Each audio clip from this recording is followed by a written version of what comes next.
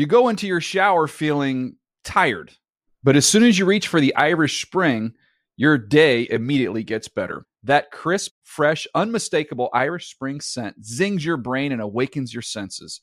So when you finally emerge from the shower 37 minutes later, because you pay the water bill so you can stay in there as long as you want, you're ready to take on the day and smell great doing it. Irish Spring Body Wash and Bar Soap. Fresh, green, Irish. Shop now at a store near you. Live Nation presents Concert Week. Now through May 14th, get $25 tickets to over 5,000 shows. That's up to 75% off a summer full of your favorite artists like 21 Savage, Alanis Morissette, Cage the Elephant, Celeste Barber, Dierks Bentley, Fade, Hootie and the Blowfish, Janet Jackson, Kids Bop Kids, Meghan Trainor, Bissell Pluma, Sarah McLachlan. Get tickets to more than 5,000 summer shows for just $25. Until now through May 14th. Visit LiveNation.com/Concert Week to learn more and plan your summer with Sean Paul, Sum 41, 30 Seconds to Mars, and Two Door Cinema Club. Are you still searching for your perfect place to call home? Well, now is the time to buy at Fisher Homes. If you're looking to move in before the end of 2024, May could be your last opportunity to start building your dream home and close before the year's end. If you're hoping to move in even sooner, Fisher Homes also has homes that are move-in ready and waiting for you, where you can start enjoying the benefits of homeownership even faster. Schedule your personal tour with a new home advisor today at FisherHomes.com and make this spring the season you find your perfect home sweet home. 4th and 7.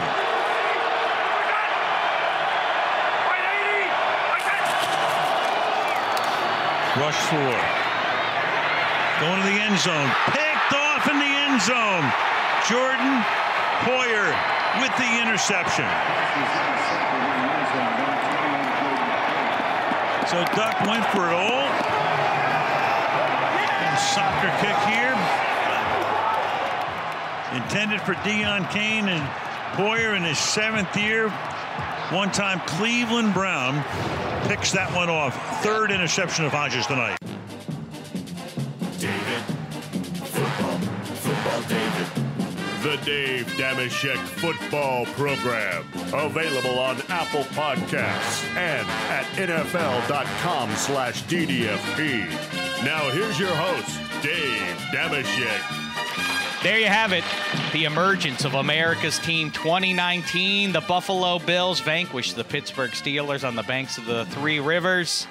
And now, on to glory, or at least to Foxborough on Saturday, part of a triple header on NFL Network. That should be good stuff. Deshaun Watson in the early game, then an AFC East tilt, unlikely though it is that the Bills are ultimately going to catch the Patriots. Should they vanquish them up in Foxborough, it could herald the not official end of the Patriots dynasty, but that would really knock them down even further in the eyes of football America. Until February the 1st. Onlookers, yeah, I don't know. Well, yeah, I'm with you. I mean, at halftime of the game on Sunday in Cincinnati, there was some legitimate skepticism about Tom Brady and company. And then the evening tilt is, wait, what's the night game? It's the Rams and the Niners. Another good one. Suddenly added significance, even though the Rams are likely finished. I don't think officially eliminated yet, but more or less. They got a heavy kicking yesterday. Yeah, I don't think they're likely to sneak in. But the Niners on a last second, that was a crazy end to that game. Austin Hooper seemed to have a touchdown, in my opinion. They took it away, but then they score anyway. They had to review it at great length to confirm Julio Jones' touchdown. And now the Niners fall back all the way down to wild card status, but they still can make good on Dameshek's prediction that they win the division if they go up to Seattle and knock them off. And they can still be the number 1 seed if they win both of those games against the Rams and the Seahawks. Anywho, hi and hello, and welcome to the Dave Dameshek Football Program. Presented, as always, by our pals over at Zaxby's, home of the famous chicken fingers, wings, and salads. Go get you some of those in your belly. Such a festive place to visit this holiday season. And you already just heard his voice there, seated to my immediate left, all the way from London, England, just off his daughter's birthday party at a Build-A-Bear somewhere in the Southern California area. Did I say resident Miami Dolphins fan? Did I say that part? I got distracted by the Dolphins. I think you didn't, but that's by the fine. Bears part. Yeah. It's Handsome Hank. I'm going to let it play. Let's do it this time. We never do that. Well, I just watched the one of the James Bond pictures. Which one? Can I guess? What was the one that was on? It was the one that was on. I can't remember the name of it. It was the one that first. Who was James Bond? It was the first Daniel Craig one. I don't know what that's called. What was that one called? Die Another Day? Nah. I don't know. Spaghetti. That's Casino a good Royale. subject. Behind the glass. Casino Royale. Correct. Was that the Spaghetti. Have you seen all the Craigs? Yeah. All the Craigs, but that wasn't before going to be that's my not. question. Have you I've seen all the Pierce Brosnans. I've seen some of the Sean Connerys. You've seen some Sean Connery? I've seen How about Roger Moore? I've seen some of those. Handsome and I park our cars in the same garage. Sean Connery's tough to beat, and I think ultimately you would go Connery. But Roger Moore, entertaining, underrated. Yeah, he just got old. Yeah. Also because it's like the Rolling Stones. He just hung on for 30 years too many. Right, but he was exactly. okay for the. He was okay early when he was part. doing. Also, he did it all with a sense of fun and tongue in cheek a little bit, because it always occurred to me, you know how all of the females in James Bond movies have names which are somewhat suggestive. In British English, the name Roger Moore, Roger could be something I else. never. Also, made that as connection. always, that's always been something like, this is Roger Moore. Yeah. That's always been something that I've enjoyed. Mr. Bond meets Pussy Galore. Exactly. You know, like that kind of a thing. Yeah. That kind of, yeah.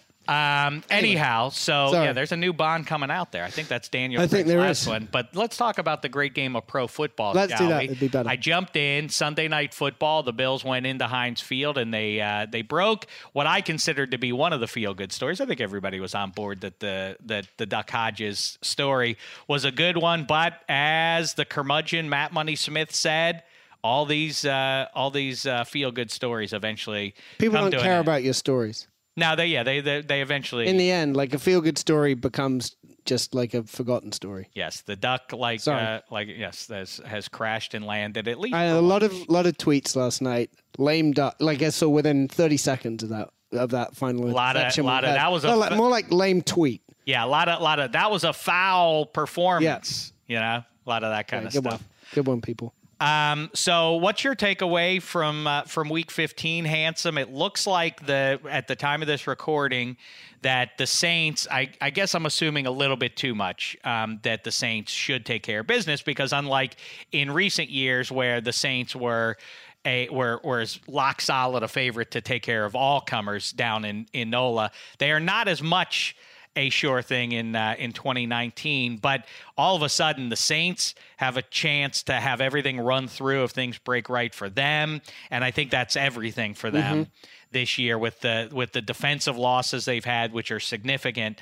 That now this becomes all about what Drew Brees and Alvin Kamara and Michael Thomas can put together in the postseason. I think that's huge to have everybody come play in the Dome versus having to go up to Lambeau or Seattle or San Francisco, and especially with Green Bay looking so meh.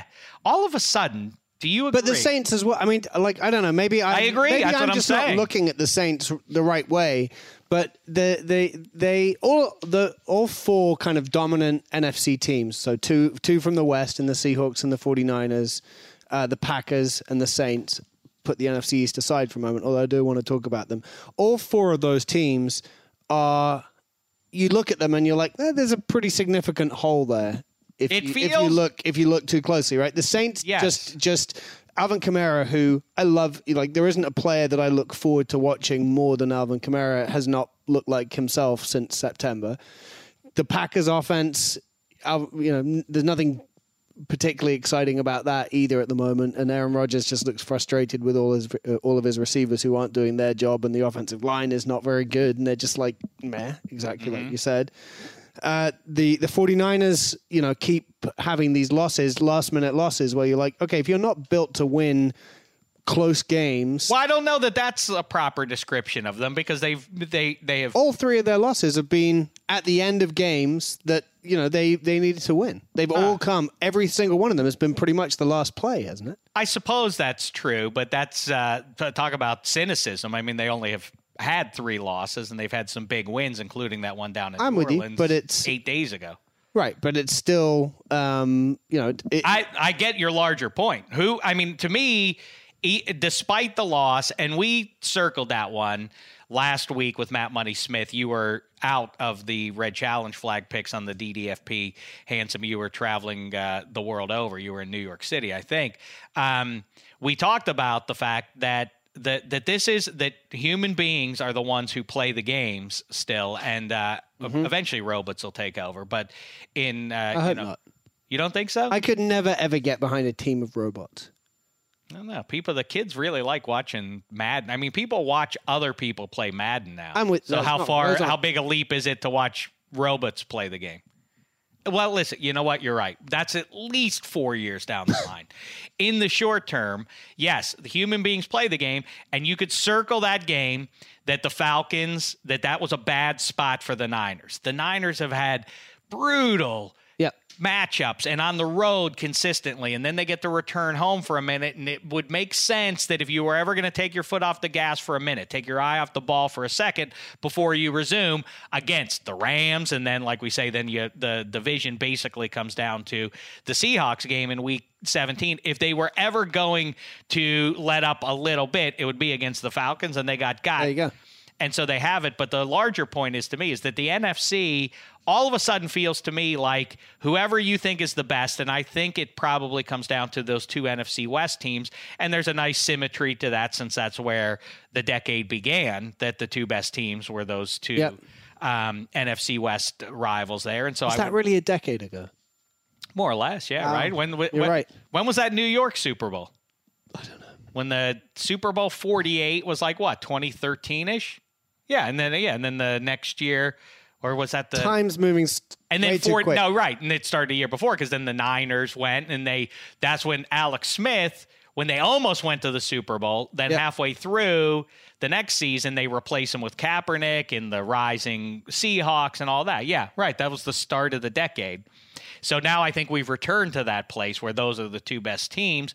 But you know what I also think, Handsome Hank? I'm going to tell it to you right now before you even have a chance to. I know what you're going to say, and it's annoying because I was going to say it. Carry on. Go ahead, say it. You're back on board. You jumped off. I never jumped off. I never ever jumped off. Team. I never ever jumped off. What I saw Eddie Spaghetti behind the glass played judge. Did he jump off our mutual Super Bowl NFC representative? Look, I think we should probably set this up for people. So Dave and I both predicted that the Cowboys would win the Super Bowl back in September. We sat here, we agreed on it, and there have been times this season where in the Red Challenge flag picks, I've said, I'm going to pick the Cowboys in this game. I'm giving them another chance because of X or Y, and it didn't come off. I never have said I'm off the Cowboys bandwagon. I've just said I don't think it was actually watching when they lost a big Monday night game a couple of weeks ago. Who did they play against in that big? Minnesota? Yeah, against the Vikings. Well, that was the Sunday night. I don't remember. Whatever. And they lost to the Bills. They've had a lot of bad losses. But there was one definitely where I was like, okay, it just doesn't look like this is going to happen. But didn't mean to say that I was off.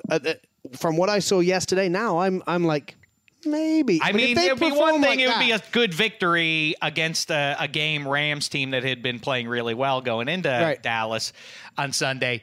Now, though, I mean, they annihilated them and using exactly the formula. that made us think that they could win the Super Bowl. And they've more still than got enough Van Der Esch, your old friend, to come back and other bits and pieces. I mean, it's still doable. It would be a remarkable story if, 6 weeks after Jason Garrett was effectively ushered out of the building in every fan's mind, if he was. What did I tell you? He's bizarro Billy Martin. Instead of the contentious, the never-ending stuff between him and George Steinbrenner when Billy Martin would get fired 7 times a season when he was running the Yankees. This is Jason Garrett is constantly about to get fired, and then right when it's about to happen, that's when the team rallies. I wonder, they must like him, the players, I mean, because I don't see why not. He seems he could just drop off and be like, all right, short-term hit. Well, let's get rid of Garrett. He's just a ginger guy who's clapping on the sidelines. How could you dislike him? I guess so.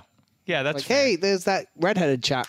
Either way, though, I think that I kind of feel like, and I guess that's what we're saying by on 60 minutes worth of evidence and Zeke Elliott and that offensive line and the collection of pass catchers and the way Dax played and Robert Quinn along with Tank Lawrence and the rest of those guys, suddenly I don't think it's implausible. As much as I cite that you need to get a bye to get to the Super Bowl, I kind of feel like the Cowboys are built to defy that. And in what feels suddenly like a kind of very good, there's some good teams. I'm talking high on purpose, but there's some good teams in the NFC, but there's no juggernaut. And I suddenly feel like there's at least one AFC team better.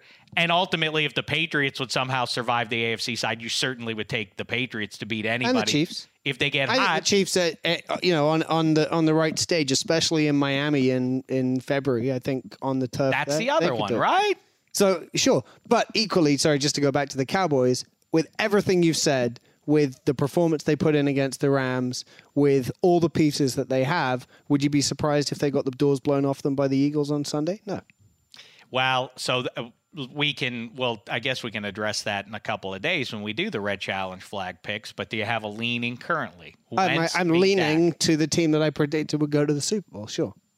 Boy, the Eagles. Why wouldn't I? But at the same time, the Eagles almost lost to the Redskins yesterday. But still, you could easily see it go the other way. Yeah, the Eagles, to me, I mean, I guess if they get into the playoffs, how much can you call them a disappointing team? But, I mean, in a league with the Browns and the Falcons, I still feel like the Eagles are the most surprisingly junk team that there is, and by virtue of being in a junk division, they can still sneak it out. But I think you watch. Let's see what happens now. The Cowboys, now they don't look back. Now they beat the Eagles on Sunday, and then they're into the playoffs. And then the biggest question for them is, which one of those? Who do you think is better for the Cowboys if between the Niners and Seahawks to pay them a visit down there in Big D in the wild card round? Either way, I'd say they would. And it sounds offensive. I would say the 49ers would be a better matchup for them. Yeah, I mean, you don't want Russell. You don't want Russell Wilson. I don't. That's it. Yeah, I guess you can just. But if that Niners defense can stymie Zeke Elliott, then what? But anyhow, listen, we'll get to all that later. We'll see in January. Are you excited about January? You excited about the playoffs? I am looking forward to it. I'm looking forward to this Eagles Cowboys NFC East tilt to decide at this mediocre division. Excited to see who the new head coach of the New York Giants is going to be. Jason Garrett's what I heard.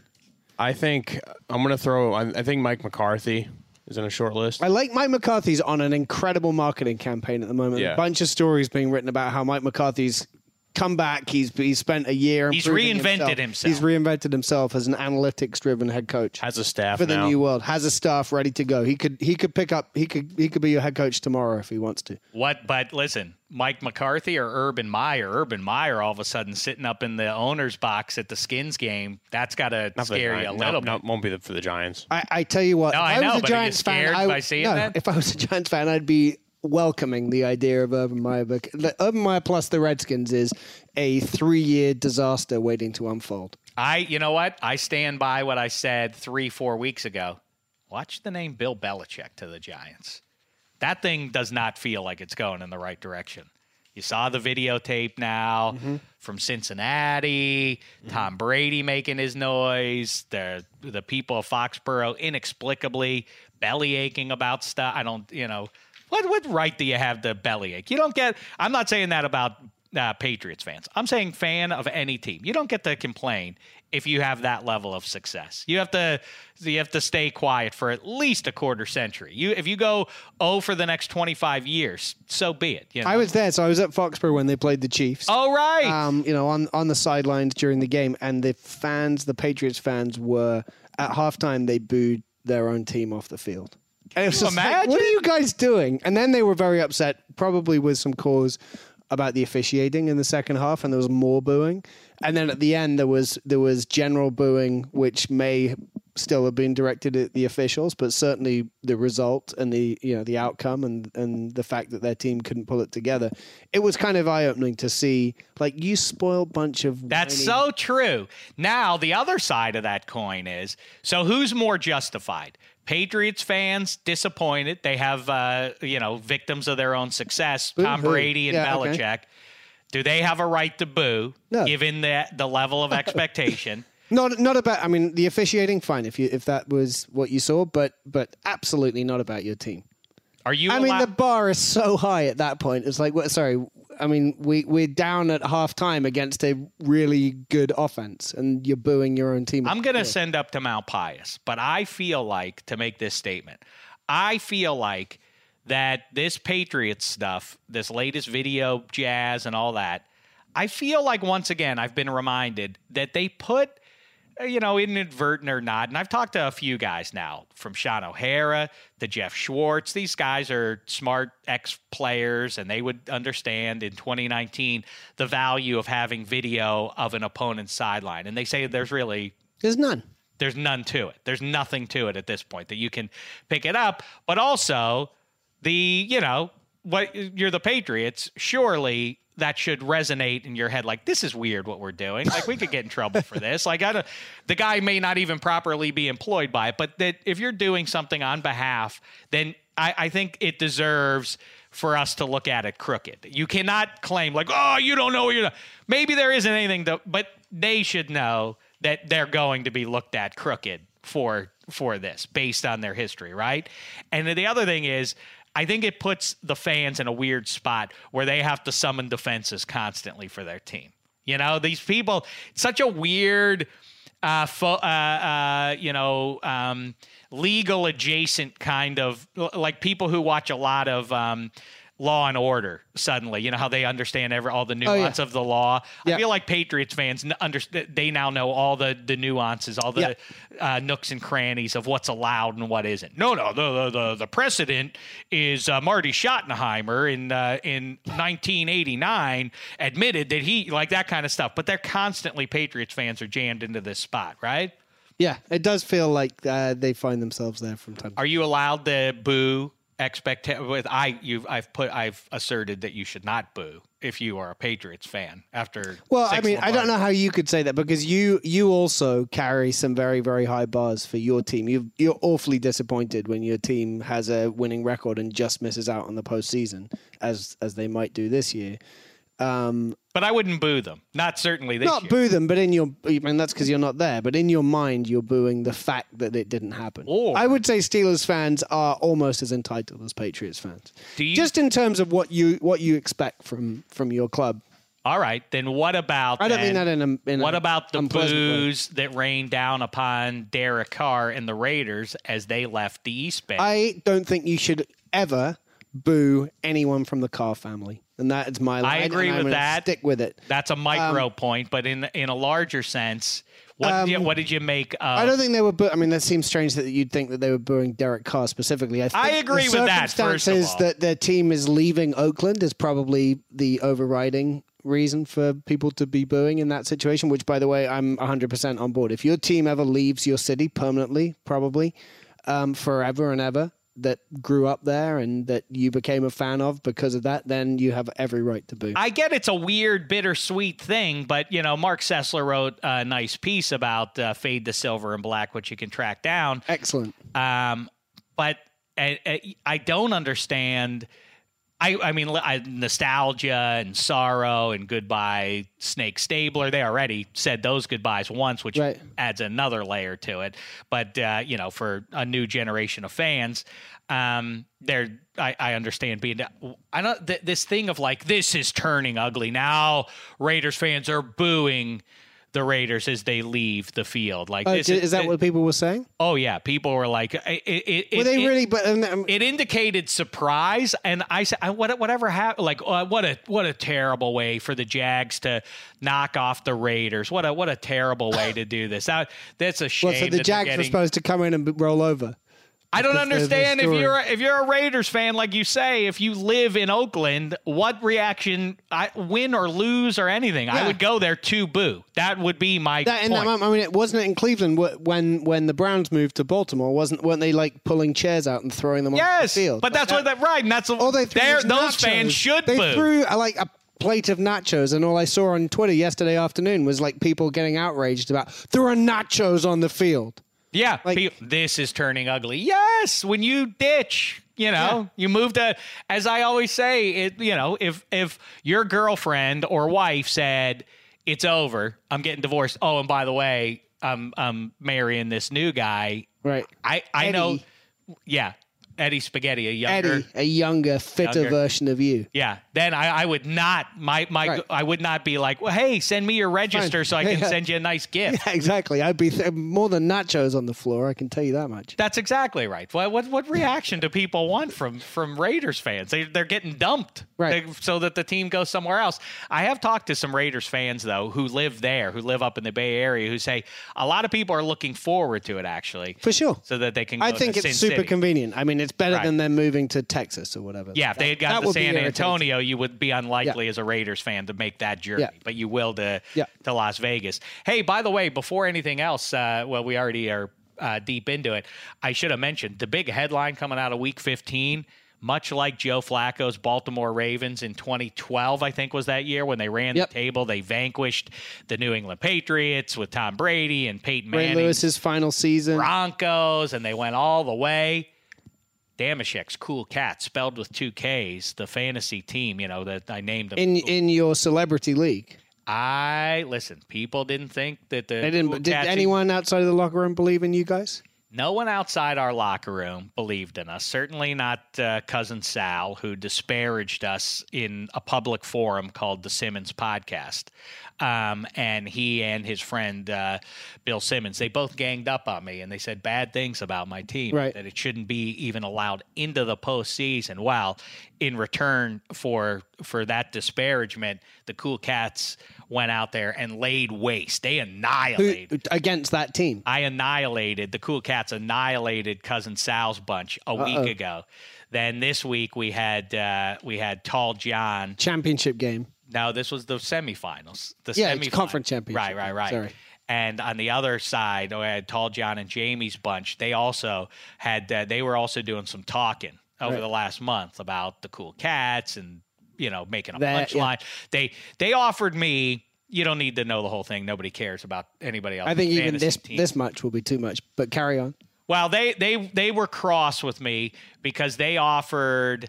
About 3 or 4 weeks ago in trade, they said, you give us Nuke Hopkins, and I have Deshaun Watson as my QB, so right out of the gate, I don't want to trade Nuke Hopkins, and I know he's about to have a big game. He's going to have a big game. But the week I trade him is the one he'll do. Well, and they said, we'll give you Julian Edelman and future Hall of Famer and Darius Geis. And I wrote back, LOL. Because they are the same guys who were upset the week prior when I traded Jordan Howard and Alshon Jeffrey in exchange for Odell Beckham. It's the same trade. You're trading for this high-end receiver on potential versus the raw numbers that say the other side is better, but, pie in the sky. So I did that. IOL, they got very upset with me about that one. Then Simmons was mad. Why? Your team shouldn't even be allowed in the playoffs. And all this and that. Guess what? Simmons vanquished by John Hamm's team. And so you against Ham in the Super Bowl. That's right. A handsome offer. That is the most handsome fantasy final of all time, I would say. It's exciting, though. Yeah. And while Simmons and Sal, Ham's Peyton and Brady have to watch from the sidelines. What's Ham's team called? Does he go for a pun? No, it's you know what? I don't even know what it stands. The Ham and Eggers. Anything would be better than what they have, or at least I don't even know the origin of it. It's MBB. I don't know what it even stands for. I'm guessing something with Missouri. Something with I don't know what that is, where you're even going with that. I didn't know what B was going to. Anyway, it's very exciting. Okay. Say it's an underdog story. And like you say, no one outside the locker room believed in us, but here we are on the back of one Saquon Barkley finally emerging, Eddie Spaghetti. He had a great run against the Miami Dolphins yesterday. Yeah, and to go back to the Giants coaching candidate conversation, I'm afraid that this win versus Hank's Dolphins, and I know the Giants have the Eagles coming up, the Redskins coming up too. It's like if they win those games and the feel-good story with Eli, winning and having the standing O, Saquon looks great again, it's going to be like Mara won't want to make a change in 2 seasons, so he's going to keep Shermer again, he's going to keep Gettleman again, and we're going to redo this again next year. I could definitely see that happening. Which is much to the difference is you won't be redoing it with Eli because Eli will be gone. So you have Danny Dimes plus $70 million in cap space plus probably a top 3 to 4 picks. Well, O'Hara a week ago sat with us and said that they don't want to. The Mara family doesn't want to, and I think it's because of the look of it. Sure. When you're one of these old school teams, you can't be churning your coach over, right? And they've Cleveland Browns engaged and in Miami that too Dolphins. much, right? That's not a good look. Yeah, things got ugly for them with the coaching and everything, and they want the Jets to be the punchline more in that town. I think the Jets will still own that. I think they've probably got that locked down. I wonder that they're going to bring back Adam Gase. I don't think that'll happen either. So anyhow, you watch Bill Belichick, and tell you the story though. I brought it up for a reason that you were at Build-A-Bear. What did your one little boy do? So I'd never been to Build. I didn't know this thing existed, but my daughter, it was her 8th birthday, and she gets what she wants. So we went to Build-A-Bear. I can't believe she's 8. I remember when she was born. I can't believe I've known you so long. I know. Look at that. Anyway, my 5-year-old son, we went there, and you can get all these types of bears. You get a dinosaur if you want, or anything you want. They stuff them for you, and then you can get all kinds of accoutrements for them to wear as well. So he got a bear, which was a football bear, like its ears are made of football leather and feet are as well. And then the woman said, "What's your bear called?" They have to give it a birth certificate. And he said his bear's name is Tom Brady. I was like, wait a second. Yeah, that's not. We're not having that in the house. But he insisted on it, so that we now have this bear that lives with him. Even sleeps in his bed, named Tom Brady. Are you gonna do something drastic, like remove the bear? I think it's worth the short-term pain of you being seen as the bad parent, right? Because you don't want that. I mean, that. Well, I think what will be funnier. But here's what's about to happen, Handsome. That it's the worst of all worlds for him, because if he embraces Tom Brady's Patriots, that's about to go away. So he doesn't get to bask in any of the glory of the Patriots. That's exactly it. This will teach him a lifelong lesson. You named your bear Tom Brady at exactly the moment not to name your bear Tom Brady. You became a Patriots fan at the wrong time. So, 20, 30, 40 years down the line, when I'm on my deathbed, and I'm like, you see, you should have listened to me. I think it's a lifelong lesson. Okay. I mean, that's to me, I say the short-term play is the better parenting move. And I want to be able to rub his face in this for the next 50 years of my life. I see. So your older boy is with you. Yes. He's solidly now in Dolphins camp. Yeah. And the two of us for the next 50 years are going to be able to bask in that glory, the upcoming glory of the Miami Dolphins. That seems mean. Doesn't that seem emotionally wrong to do, Eddie Spaghetti? It's like letting your son, like you, more closer to home for you would be like the Giants beat the Patriots. Like, yeah, I'm going to be a Jets fan though. Like, wouldn't you tell them, no, you don't want to do that? I know that like in money gets in your case for how you raise your son, but I'd be the same way. Like, he has to be my team. Same thing, even with like my girlfriend. Like, she doesn't really care that much about sports either way. It's like we went to the Staples Center to see Rangers Kings. It's like you're wearing Rangers colors. We go to the Giants coming to town here next year. Let's say I'm not sure of the schedule yet if they're going to get the NFC West or AFC West, but like you're wearing blue. Like, there's no switching for the talent. Like, I don't like that. Do you think? Yeah, that's right. But now the Dolphins would appear to be tracking this is going to be a more optimistic situation. Yeah. But where do you come down now, Handsome? Now, post week 15, we've discussed this periodically over the course of the 2019 calendar year. Where do you come down now? Chase Young, at most recent report, is now debating coming out at all. I think he will come out, but let's say he doesn't.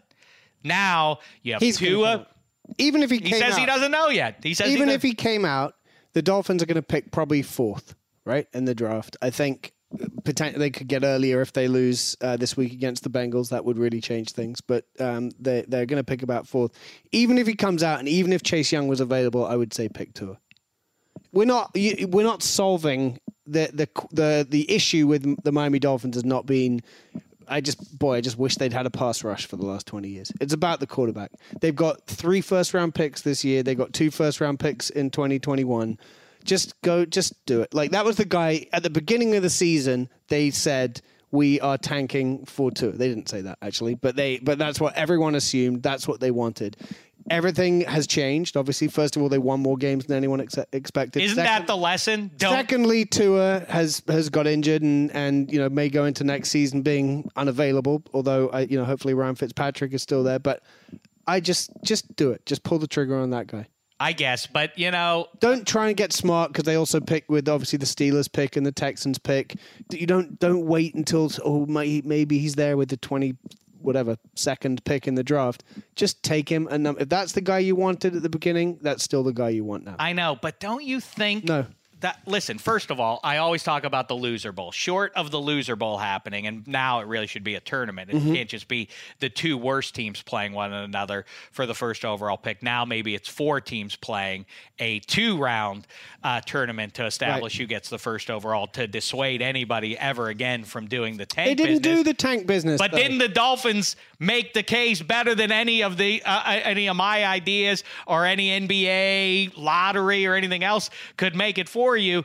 Dolphins, the football is a contact sport. Ergo, injuries happen to college kids and the pro guys that then alter the way you perceive things. And if Tom Brady leaves, let's say Tom Brady, it's done. And if Tom Brady comes back next year, I guess he could rebound and have a better year. And I don't know what the Patriots end up doing, but either way, it does certainly feel like the best of the Patriots dynasty has already come and gone.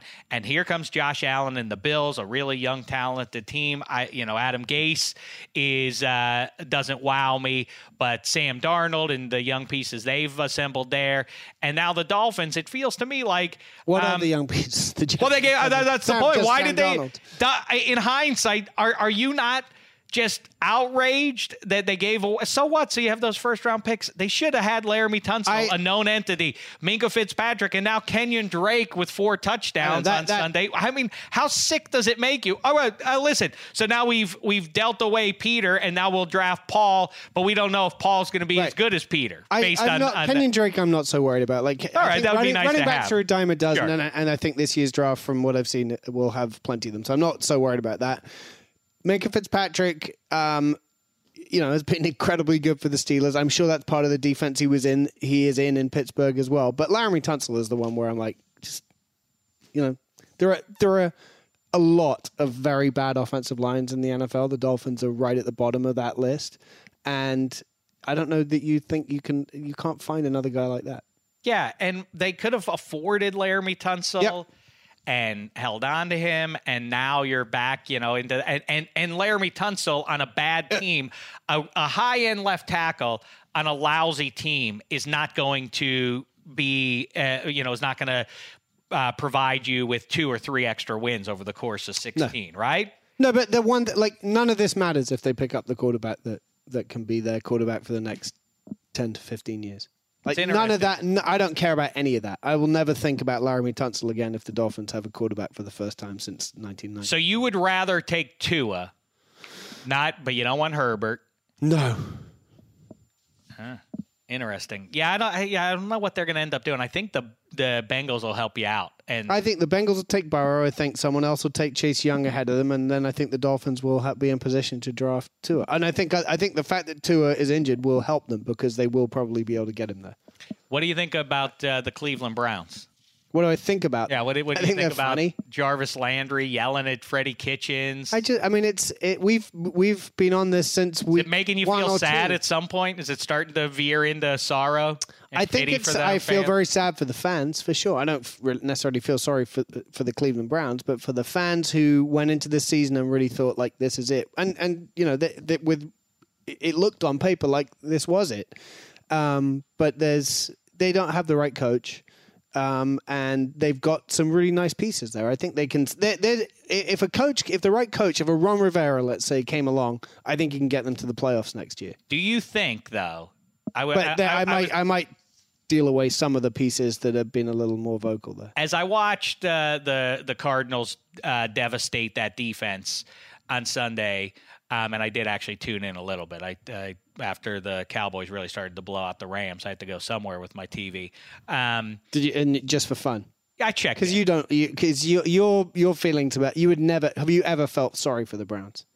Of course I do. Of course I felt bad for them. No, I felt. I mean, as a Steelers absolutely, fan, you've been mocking the Browns even at their lowest ebb, and this is not their lowest. No. Even though it might feel like it to some Browns fans, because of the expectations. No. I felt bad for them back when I was a young man, when I was a child. I felt bad for them. Dave, you've never shown an iota of sympathy for the Cleveland Browns. I felt bad way back when I was a wee child. I felt bad when Brian Sipe threw that interception in the end zone to Mike Davis back in January of 1981. I felt bad when Ernest Biner fumbled the ball. I thought Rich Karlis's kick at minimum might not have been good in overtime after the drive by John Elway. Of course, I'm an empath. You were supporting the Browns in either of those games against the Broncos. What allegiance do I have to the Broncos? I'm not rooting for the Broncos either. But you're a Steelers fan. We don't need to. I'm just telling you this. The Browns, whatever, good for you. Have a nice moment. Enjoy yourselves. But it did cross a line when they started puffing their chests out a little bit too early, and the nasty messages I got on social media from Browns fans. Like, where is this coming from? At least the Seahawks fans who talk a lot of stuff have actually gotten over the hump. They've actually gotten to the playoffs, let alone won a Super Bowl. Browns fans, why are you talking stuff to anybody? I've definitely noticed in my life that there are teams that I've said, okay, this team is going to be good now. I didn't necessarily do that with the Browns, but you're always a year ahead of. That's right. That's the math. I say that all the time. A year ahead of where they actually become good. I think they do have to say to Freddie, thanks for your service. I feel sorry for him as well. I do. He's just thrown in the deep end. He reminds me of my buddy Jim Tomsula, where it's like he seems like a nice guy to have as your head coach, but ultimately like it ends in tears. So I think they do need to say goodbye to Freddie, and then if they can get Mike McCarthy or Ron Rivera or one of these guys that's been a head coach in the NFL and understands how to motivate players and also discipline players and keep a locker room together, with the pieces they've got there, Myles Garrett, if he's allowed to play football ever again. Well, that Nick is my Chubb, question. Baker Mayfield, like those, they have the pieces to. Myles Garrett. If your question's about Myles Garrett, my prediction for Myles Garrett is he goes on a very, very well documented and publicized off-season public rehabilitation program where he apologizes profusely to everyone and anyone and shows us his softer side where he writes poetry, likes to knit, or all those. I think those things are literally true. That's literally right? Yeah. So we're going to see, but prepare for an April storm of Myles Garrett. Well, Chris Long says he's a good guy, and Chris Long is trustworthy in that regard. And so I believe it. I also think the guy completely lost his cool. I also find it, and I do. I'm afraid your quarterback, Kyle Rudolph, I believe, had said things that were. You really do think that? Definitely. Why? Yeah. Because even in a moment, I thought that he had done. He's an unpleasant. He looks like an unpleasant man. You're just everything about Kyle Rudolph. Well, sorry, am I saying the wrong way? No, he's a handsome fella. I thought that you would be on his side. Is it, though? No, Mason Rudolph. Sorry, Kyle Rudolph. You're a lovely man. Mason Rudolph. Kyle Rudolph is a lovely man, but I don't know Mason Rudolph. I find it. Consider me specious about the story that the guy who completely lost control of himself to the point that he was swinging a deadly weapon at another human being and intentionally bonking that guy on the head with it and got lucky that he didn't hit him with the hard side of the helmet, or goodness knows how much worse it could have been for all parties. That same guy who couldn't control himself in that moment, 20 minutes later in the locker room, was able to gather himself sufficiently to say, well, I know what I heard, but it's bad for the league if I say what he said. I'm gonna be selfless here, and I'm gonna say this isn't good if I tell. And then the next day I'll read an apology to Mason Rudolph, even though I know what he said. And again, I'm the guy who completely lost control, but I'm gonna wear it, and I'm not gonna say anything to anybody publicly. And then 3 weeks later, it will come out what actually incited that. That feels a little sketchy to me. Either way, that's not the point of my question. Okay. Would the Browns have won 2 extra games between that incident and now and still be in the playoff picture if Myles Garrett doesn't start swinging that helmet? I think they could have beaten Pittsburgh. The second time. Yeah. I don't think 2 games. No? No, I mean things. I accept that was the catalyst for a lot of things that happened next. But it sounds like Odell Beckham was already, telling people to come get him after But by the time I don't know, that happened, man. anyway, That's a good question, ain't it, Spaghetti? If Myles Garrett, it doesn't do that, doesn't get suspended, because that was really the big event. That was the that's the moment that they haven't been able to recover from. I mean, that should have been, as all their players said after the game, that should have been the moment where everyone was like, "Yeah, see, this is real. We've come and we've taken down our biggest opponent, our biggest rival." I can't think of it off the top of my head. I should be able to recite it for you. But so they beat the Steelers, then they beat the Dolphins, then they lose to Pittsburgh, they beat the Bengals. So then. Yeah, I guess it wouldn't be that different. I thought that was a better question than what it was. But I don't could they have beaten the Cardinals? I mean, the big game is they lose by a touchdown to the Steelers. I think they win that game against Pittsburgh. Just because Myles Garrett's on the field. Myles Garrett's their best defensive player. He's their best player, period. So I think it stands to reason that especially if you put them in the same spot, they get up 10 points and all that kind of stuff in Heinz Field if that game tracks in the same way it did when it actually was played. They win that game. The Steelers are finished. Browns, if they are actually on a roll, do they go down to Arizona and lose that game as they did on Sunday? I don't know. I think that was a massive moment in at least the AFC North. Anything else, Handsome? What else should we talk about here? Or do you want to, or should we move on? How long we got here, Spaghettis? We got about 45, right? Close. Your closest guess probably ever. It's 42 minutes. Oh, yeah. Why don't you choose one more? Okay, let's talk about food a little bit. Let's talk about some food. Okay. I thought in the nachos piece that we talked about, we'd already covered. Oh, we covered. Now it's time for the food block presented by Bon and Viv Spike Seltzer. What would you throw onto the field, Eddie? What's the food that you like? Eddie is well known for eating practically anything, like a human trash can. We don't encourage you to do that at any game. Right. We don't. But if you, what is the one food that you? No, Eddie. Well, that's encouraging it. If somebody threw food on the field. Okay, go ahead. No, but my question is, Eddie eats practically anything. Yes. And we've heard a lot about it. Right. What is the one food that you would actually be like, okay, I don't want to do this because I'm still hungry, but I'll throw this on the field because I don't like it? Well, what's a food that Eddie doesn't like? That I don't like. That you would get at a ball game. Not at a ball, just anywhere. Like, what's a food that you could? It's more a way of. But okay, Dave, this is what I'm trying to do. I'm trying to ask a question: what food Eddie doesn't like, but I was trying to package it up as something that relates to what just happened in the NFL. I failed in that because you've both had to ask. I have a grocer, and I think semi-realistic direction for the spirit of what you're asking. If I may throw that out there, two things for him to ruminate on. Okay. Let's say some ne'er-do-well throws food onto the field. You're on the grounds crew. Mm-hmm. Which food would you consider eating? Oh, any you would like a hot dog or a sausage or something like that. Whatever, yeah, for sure. That you would eat a hot dog off the floor, off AstroTurf, not actual natural grass. But you don't know where it's. You just saw it. You've seen it come out of the crowd, and then you're like, "I'll eat that." Oh, like out of like the aluminum wrapping. No. Yeah. Out of the aluminum wrapping, and someone. Well, it's not going to be a perfect wiener. It's not going to be. It's not a perfect wiener. If it's not bitten into, I'd think about it. Because then I would just assume that somebody bought it to throw it. Then it's like, oh, it's clean. It's just, I'm a big like sausage brat. Would you eat nachos? I never order nachos. It's not a filling thing for me. I like something with more more filling. I would be like a chicken, chicken tenders, cheese. You know what we should do? The three of us before but either before the holidays, which seems unlikely, or after the holidays, or after the season. Some point, let's go to Wurstkutscher, and let's order each other a sausage. Oh, that's a nice tradition. It's a nice tradition because I can say, Eddie, you're going to get the rattlesnake and apple one, right? Or Dave, start of a nice new tradition. You're going to get the duck and whatever. Excellent. I'm all for that. Okay, let's do it. Handsome, is there any food stuff that you could find thrown down onto a football field that you would pick up and eat? No. Can I tell you something? I don't want, like, if it's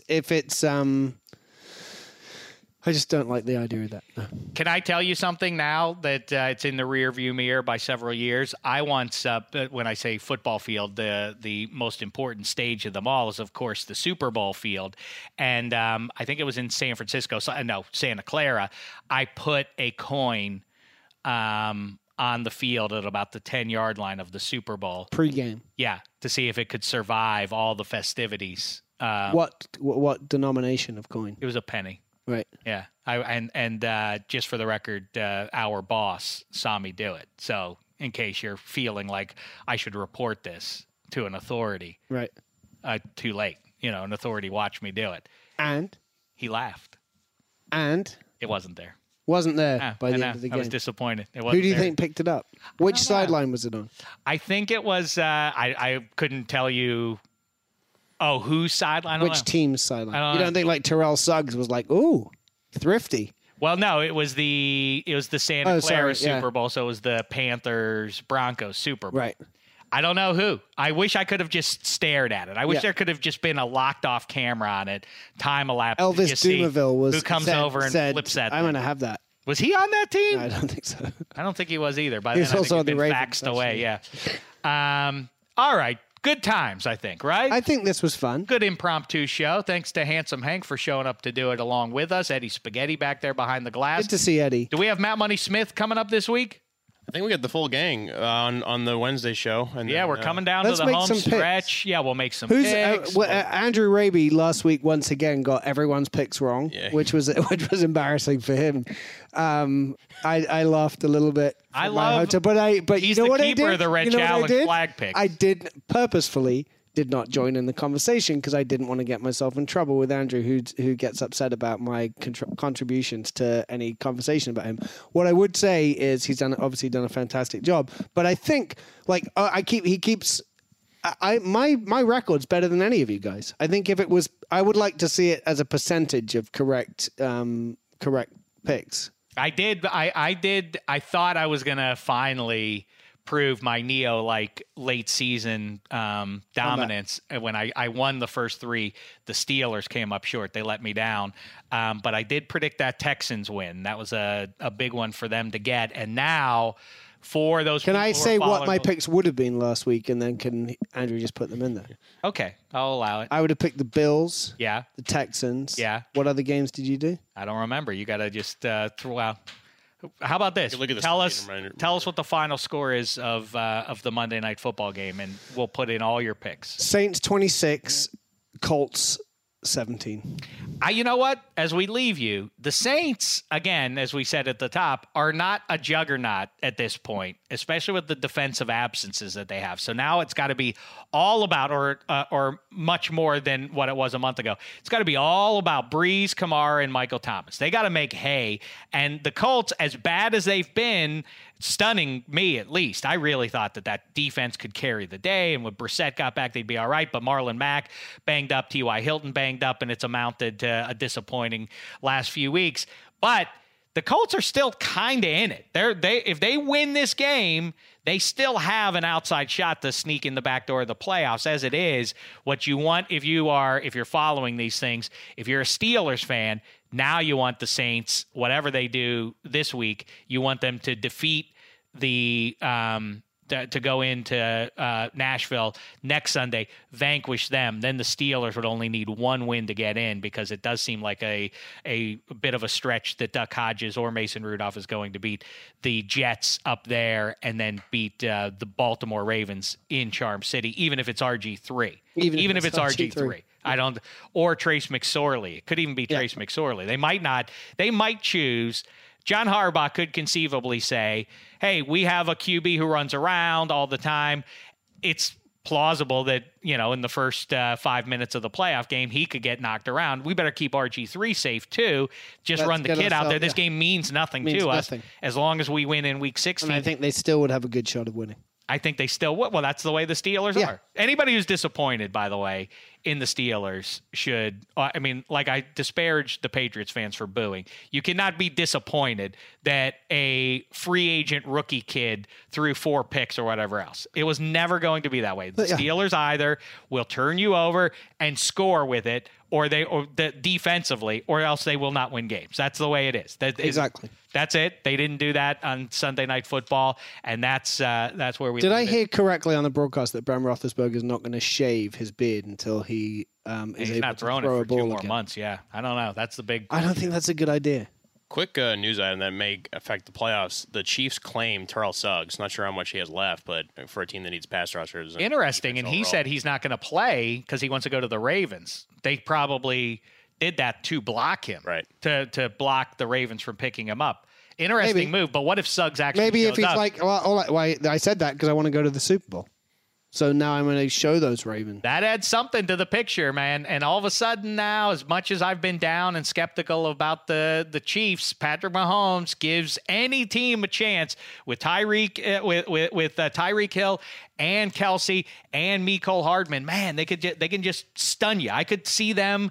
That's the team that I'm sure, even more than the Patriots, I'm sure that the Ravens don't want to see. That's the one that probably is like that game, we could start that game and it could be 14-0, it could be 21-0, and there could be 10 minutes left in the second quarter, and Lamar Jackson would need to rally us, and we're not built to pull off that kind of a rally. I could absolutely see that happening, right? Yep. I don't think it will happen. I think the Ravens go to the Super Bowl. Anyway, we'll figure it out. Cowboys. That's right. In about 48 hours. Who was my Super Bowl team? Spaghettis, do you remember?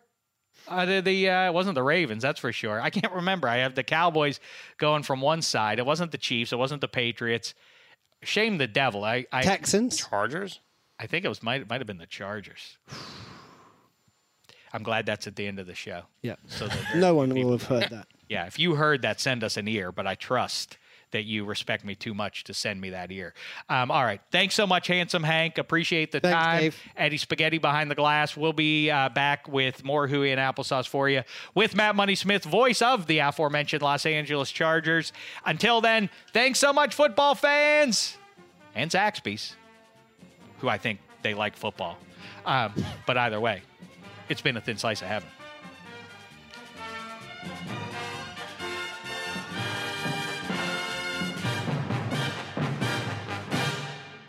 You go into your shower feeling tired, but as soon as you reach for the Irish Spring, your day immediately gets better. That crisp, fresh, unmistakable Irish Spring scent zings your brain and awakens your senses. So when you finally emerge from the shower, 37 minutes later, because you pay the water bill so you can stay in there as long as you want, you're ready to take on the day and smell great doing it. Irish Spring Body Wash and Bar Soap. Fresh, green, Irish. Shop now at a store near you. Live Nation presents Concert Week. Now through May 14th, get $25 tickets to over 5,000 shows. That's up to 75% off a summer full of your favorite artists like 21 Savage, Alanis Morissette, Cage the Elephant, Celeste Barber, Dierks Bentley, Fade, Hootie and the Blowfish, Janet Jackson, Kidz Bop Kids, Meghan Trainor, Bissell Pluma, Sarah McLachlan. Get tickets to more than 5,000 summer shows for just $25. Until now through May 14th. Visit LiveNation.com/Concert Week to learn more and plan your summer with Sean Paul, Sum 41, 30 Seconds to Mars, and Two Door Cinema Club. Are you still searching for your perfect place to call home? Well, now is the time to buy at Fisher Homes. If you're looking to move in before the end of 2024, May could be your last opportunity to start building your dream home and close before the year's end. If you're hoping to move in even sooner, Fisher Homes also has homes that are move-in ready and waiting for you, where you can start enjoying the benefits of homeownership even faster. Schedule your personal tour with a new home advisor today at FisherHomes.com and make this spring the season you find your perfect home sweet home.